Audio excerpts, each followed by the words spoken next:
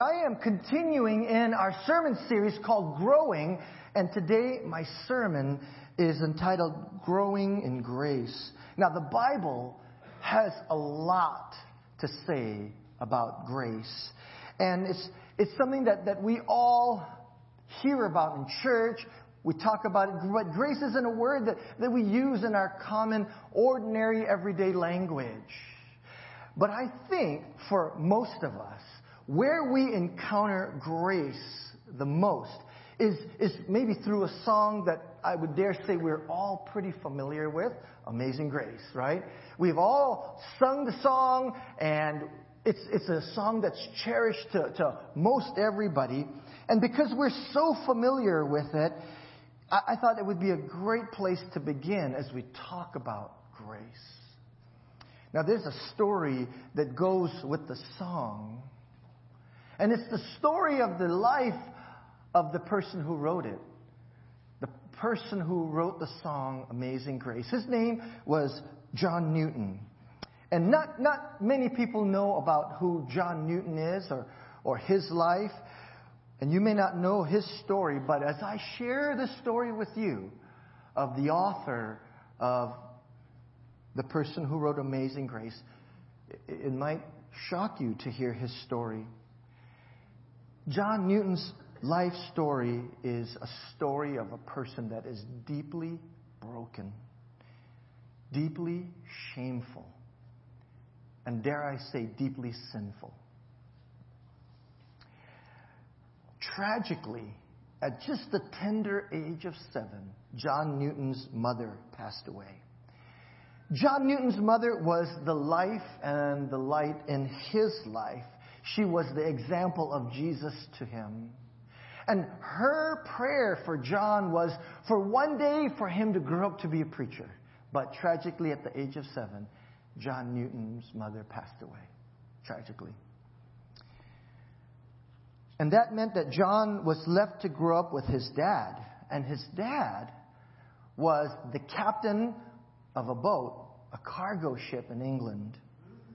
And that cargo ship was the office for John Newton's dad that he went to every day. And now, raising his son, he brought his son with him to work, because what else do you do with a young child?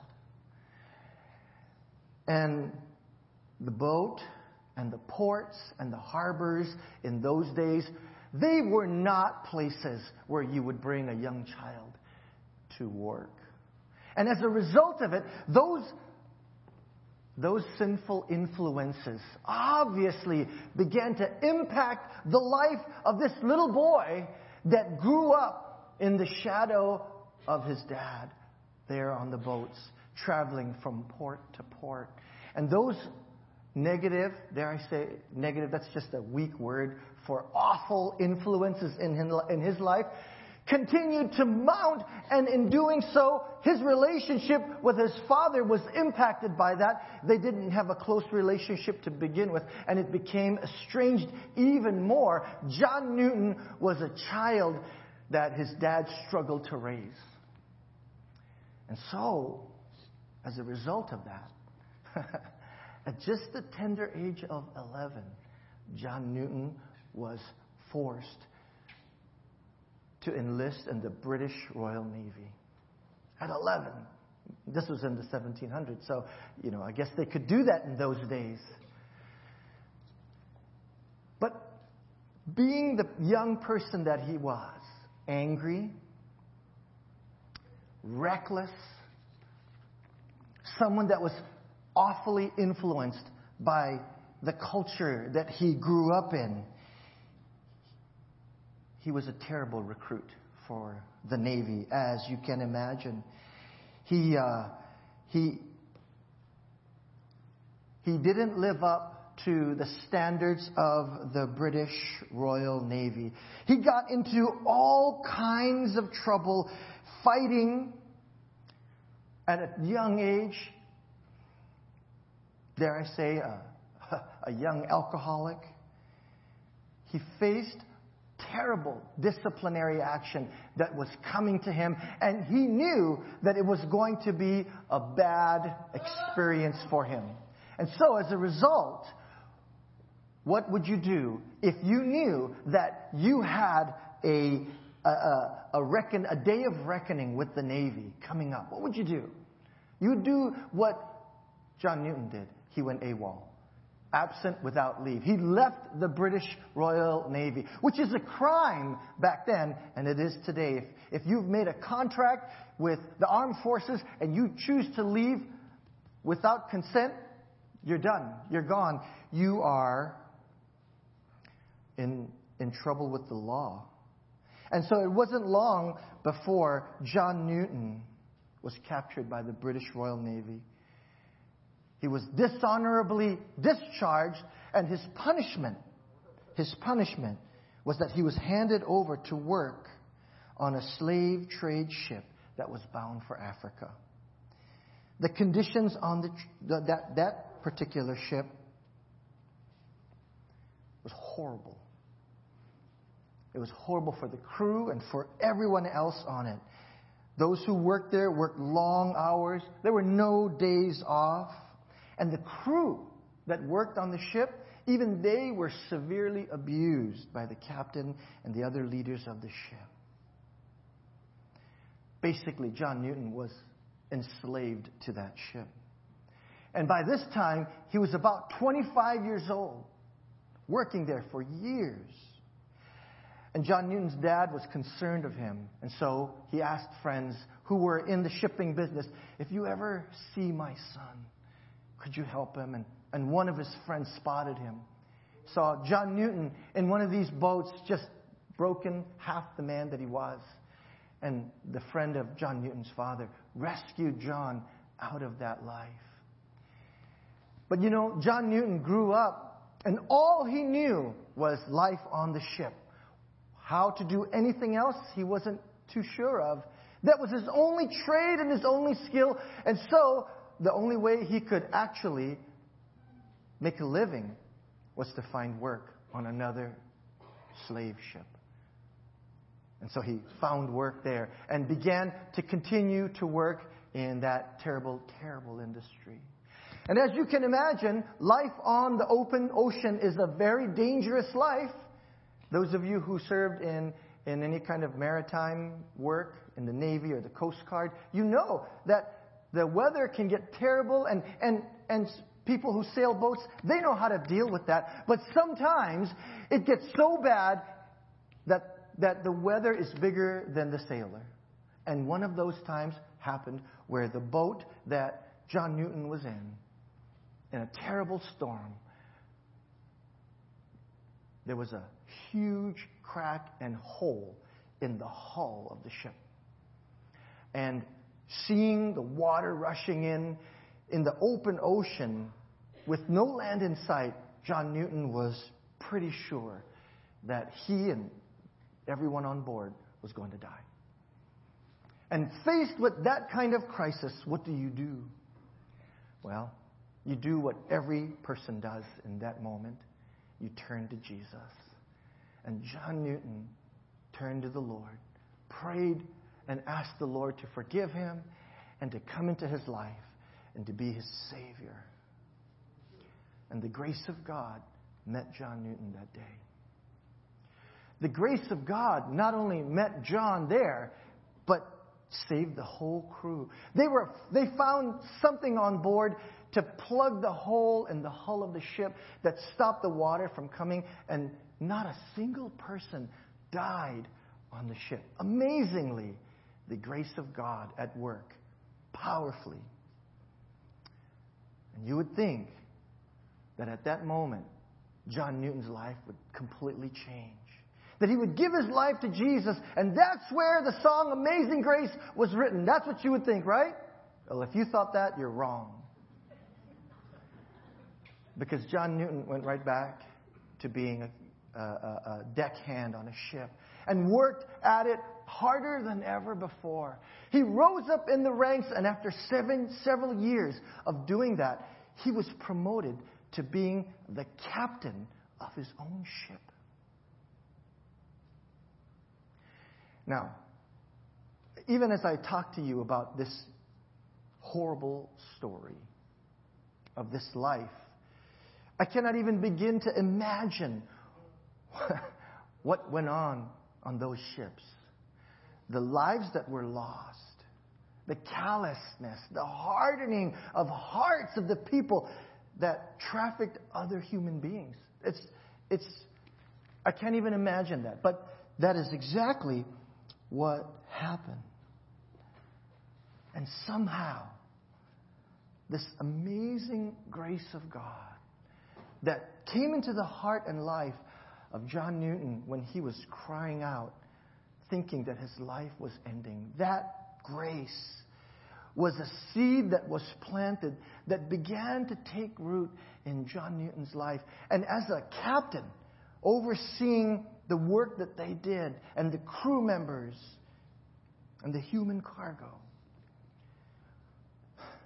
the grace of God began to break John Newton's heart for what he was doing. And little by little, his eyes began to open to the inhumane tragedy that was on board every ship that he sailed.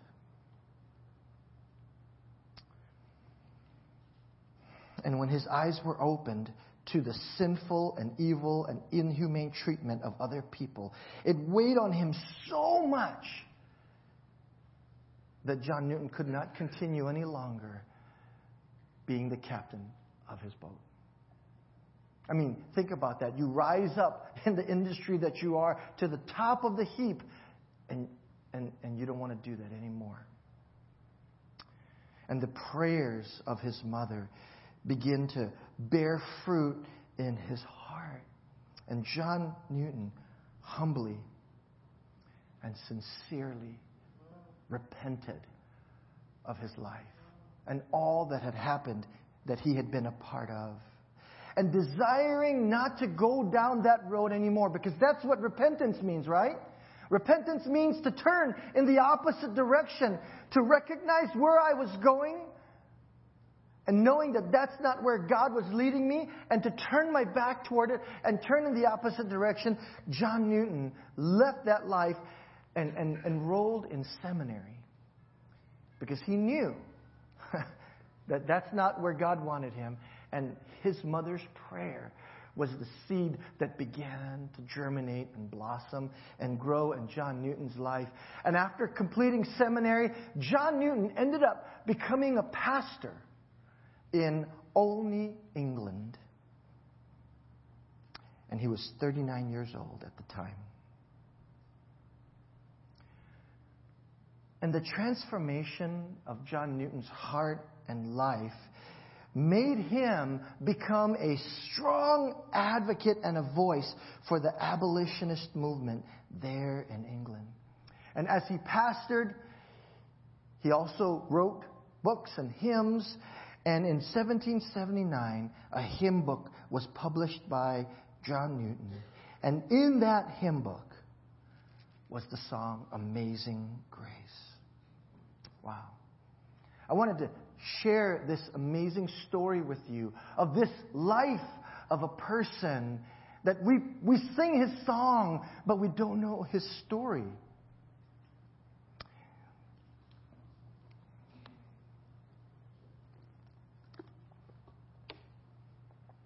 And John Newton wrote Amazing Grace from a life that experienced the full measure of God's amazing grace. See, Amazing Grace is a beloved song that so many of us cherish. And the reason why we love it so much is because somewhere in that song we can find ourselves and point to it and says, yeah, that's me. That's me in that song. And more than anything, John wrote that song for himself. Because in it, he testifies that he was a wretch. He was lost and he was blind. And he used that to describe himself. And sometimes I use that to describe me. And sometimes you might use those words to describe you. And when we sing that song, we resonate with the message there. But more importantly than what describes John Newton or what describes us is what we love so much about that song. And the word that describes God in that song is this beautiful, misunderstood word. Grace. Amazing grace. This amazing grace is the character of who God is. But what is grace? What is grace? Like I said, we don't use grace today, every day when we talk to people. It's a word you hear in sermons. It's a word we sing in songs. Do we understand it? How does it apply to my life? And how does it apply to yours? Because we ascribe grace to God. We pray for grace. What is grace? A good definition, as I looked through all of the books, and they all came to the same conclusion. The good definition of grace is God's unmerited favor. In fact, would you just say that with me? God's unmerited favor. That's what it is. God's unmerited favor. God's loving us when we don't deserve a bit of that love. That's what grace is. And looking at John Newton's life, not just his life, but his vocation, what he dedicated so much of his life to, I would dare say that he was a part of something evil. Wouldn't you say that? That human trafficking in that way was just evil. And if he were living today, I mean, he would be despised and rejected. He would definitely be canceled. If he had a Twitter account, it would be suspended. And maybe he would be put in jail. Right? I mean, seriously. It was terrible what he did. And so, in the midst of all that, this tragic life, God meets John Newton right where he's at. And you know what God does? God extends grace to John Newton. Can I ask you this question? Do you think John Newton deserved grace? After all that he had done, the lives lost because of him, people in bondage, the trafficking of human beings. This is what John Newton did. Did he deserve grace from God? I say no. What do you say? Honestly, what do you say? Of course not. But isn't that exactly what grace is? The undeserved gift that God gives. Not just to John Newton, but to you and to me. In the Church of the Nazarene, we believe in the grace of God. We surely do. And what I want to do today is just take us on a journey to show you what my sermon is about. How we grow in grace. You see, grace begins with God. And God meeting us where we are at. In the church, we call this prevenient grace. Okay? It's a theological word that we throw around in church. But what does prevenient grace mean? How does that come to us?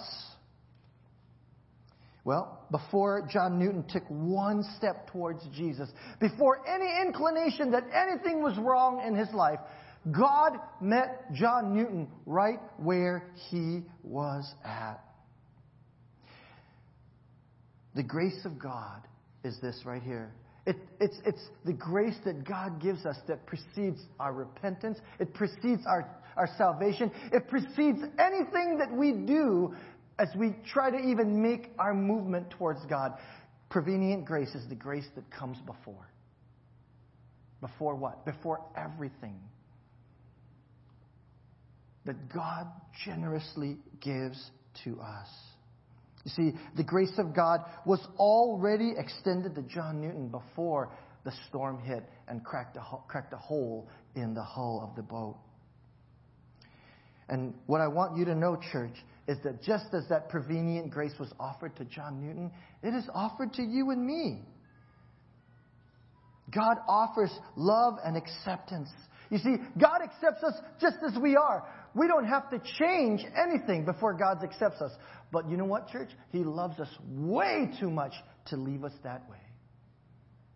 And that's the beauty of His grace.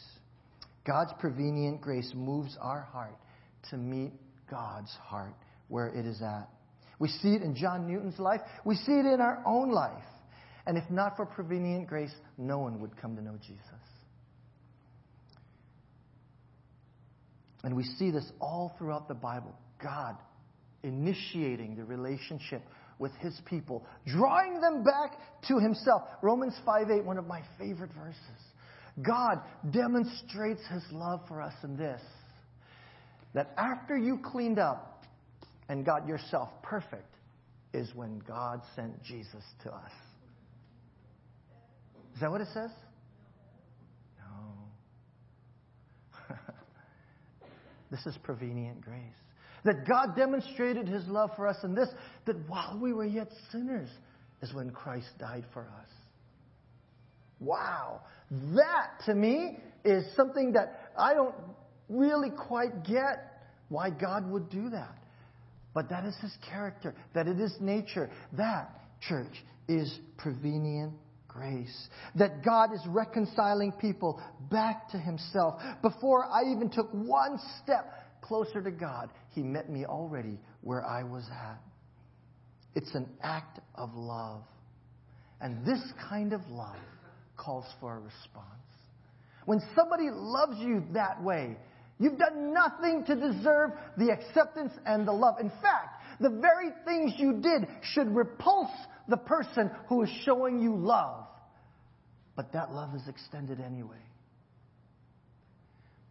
There's a response that's called for. You can do one of two things. You can either accept it or you can reject it, right? We all have that option to accept or reject the prevenient grace of God. And when we accept that love, when we accept that grace, then we grow in grace in that.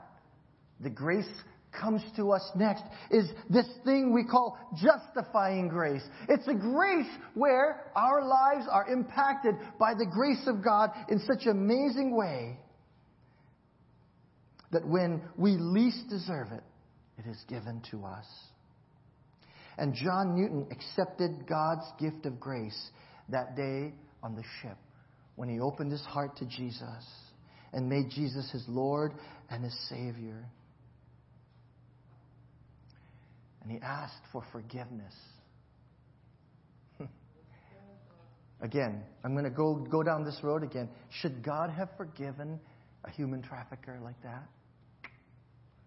Should God have pardoned the sin of this man who probably because of him, many people died? That's a hard one, isn't it, church? But then I'll tell you again, that's the very nature of grace. That's grace. Remember? Unmerited favor from God. Do you deserve it? No, you don't deserve it. Nobody does. And yet, it is given so beautifully. Justifying grace is when God grants a full pardon for all of our guilt and a complete release from the penalties of our sins that we committed. And I, for one, thank God that that's available to me and to you and to someone like John Newton. And the only thing that's required of us, right, is that we have to have enough faith to believe that God can do this for us. That God can actually forgive me of my sins. All the things that I have done. The things that I have said. And when salvation comes, we seek forgiveness And God freely provides forgiveness. And on top of that, we are adopted into the family of God.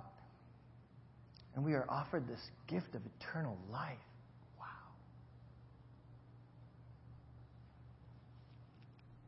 And the Apostle Paul shares this with the church in Ephesus. Hear the word of the Lord for that church and for us today. For it is by grace that you have been saved through faith. This is not of yourselves. It is a gift of God, not by works, so no one should boast. This is God's gift. It's free to you and to me. Now, again, did John Newton deserve this kind of grace? To be pardoned from all of the guilt and sin and shame in his life? It's a hard one. But he was. And that's a fact. And that's the beauty and the nature of grace. And listen to John Newton's testimony when grace came to him. This is what he says. Amazing grace. How sweet the sound that saved a wretch like me. I once was lost, but now I'm found. I was blind, but now I can see. Wow. And this justifying grace ushers us into a new life. A new life that Jesus talks about in John chapter 3, verse 3, when he says, very truly I tell you, no one can see the kingdom of God unless they are born again. Justifying grace is a new life for you and for me, for when we are born again, we are marked by God's grace. We are marked by repentance in our lives, by turning away from the past and bringing a new life that Jesus births in us. By God's grace, we are redeemed, we are forgiven, we are justified and adopted into the family of God. Hallelujah. Isn't that exciting? I tell you, as I'm preaching this, so much things are running through my mind. The one thing that's a constant is, I'm so grateful for grace. It is undeserved even for me. And yet, God gives it freely. And the beauty of this grace is that it continues to grow. It comes to us in prevenient grace when we don't deserve it, when we don't even see it coming, and God gives it generously. And it becomes a justifying grace when by faith we turn our hearts toward Jesus and open up our lives and receive a new birth in Christ, being born again, receiving all of the good things that God has in store for us. And can I ask you this one question? What in all of that did we ever do to deserve it? Nothing. What did we give to God? What good thing did we give to God to deserve any of that? Nothing. And that leads us to this last part of the grace that I want to share with you. The beauty of grace is that it continues to grow in people. Prevenient grace becomes justifying grace. But here is the beautiful gift that we can give. As we grow and mature, God leads us to understanding a sanctifying grace. This part of the sanctifying grace is the work of God that transforms us into people who live and act in the likeness of Jesus. Sanctifying grace comes alive in us through the power and the work of the Holy Spirit, setting us apart to be holy people for the glory of God. Sanctifying grace is when we get to the place in our lives when we realize that it's not any more of Jesus we need in us. It's how much of us that we can give to Jesus that makes all the difference in the world. And when we are ready to give our whole selves to the Lord, God, take me, all that I am, every good thing in me and every awful thing in me, take it, Lord. I am yours. God takes that gift that we offer to Him and molds us and shapes us and turns our lives to becoming the kind of people that He's fashioned us to be. Holy people set apart for Him, to be sanctified holy through Him. And it is God that does it. 1 Thessalonians chapter 5, 23 and 24 says this, "May God Himself, the God of peace, sanctify you through and through. May your whole spirit, soul, and body be kept blameless at the coming of our Lord Jesus Christ. And the one who calls you is faithful, and He will do it."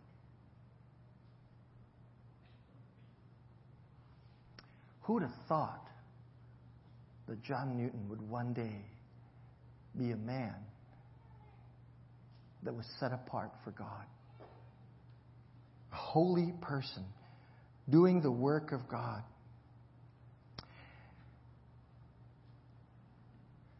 And God desires that work to be done in us. And so, church, what I want to close with is to let you know that from the growing of grace in each of us, right, there's fruit to be had. The fruit of grace is when the goodness of that grace that has been extended to us, that we can take and then extend to others around us. That's the growth of grace that is so beautiful. That when I have received forgiveness from God, what do I do with that forgiveness? Do I just keep it to myself? Or can I take that forgiveness and share it with those around me? When I have received mercy, when I have received a good word, whatever good thing that God has placed in my hands and given to me, I am the recipient of that grace. And the goodness and the growth of grace happens in us when we can become purveyors of God's grace to the people around us. William Wilberforce became one of the leaders in England in the abolitionist movement. His life was so transformed, so turned around, that now he advocated for the freeing of slaves in England. And he partnered with William Wilberforce and petitioned the British Parliament. And in 1833, they passed the Slavery Abolition Act that outlawed slavery in England. Wow! That is the fruit of grace in a person's life, where grace has been given and now grace has been shared. That's John Newton's story. And you know, we all have a story where grace meets us right where we're at, where we are transformed people. And as a result of that, may the grace that has been given to you be the grace that you share with those around you. That mercy and forgiveness and love can flow in you and through you and out from you to others. And it doesn't matter where you are, grace will take hold of you. And will you receive God's grace today? Will you be a recipient, no matter where you're at in your journey, to say, I need grace. I need it. And as God shares it with you, will you be a person that takes that grace and shares it with those around you? And I'm going to just finish with this last word. Next Sunday, when we gather together, we're going to be invited to come to the table to receive communion. We call that the tangible means of grace. And I pray that when you reach out to take hold of the broken body and the shed blood of Jesus, you will be reminded of every ounce of grace that was offered to you. And you would take that and eat it and consume it and let it be a part of you so that you can be a purveyor of God's grace as well.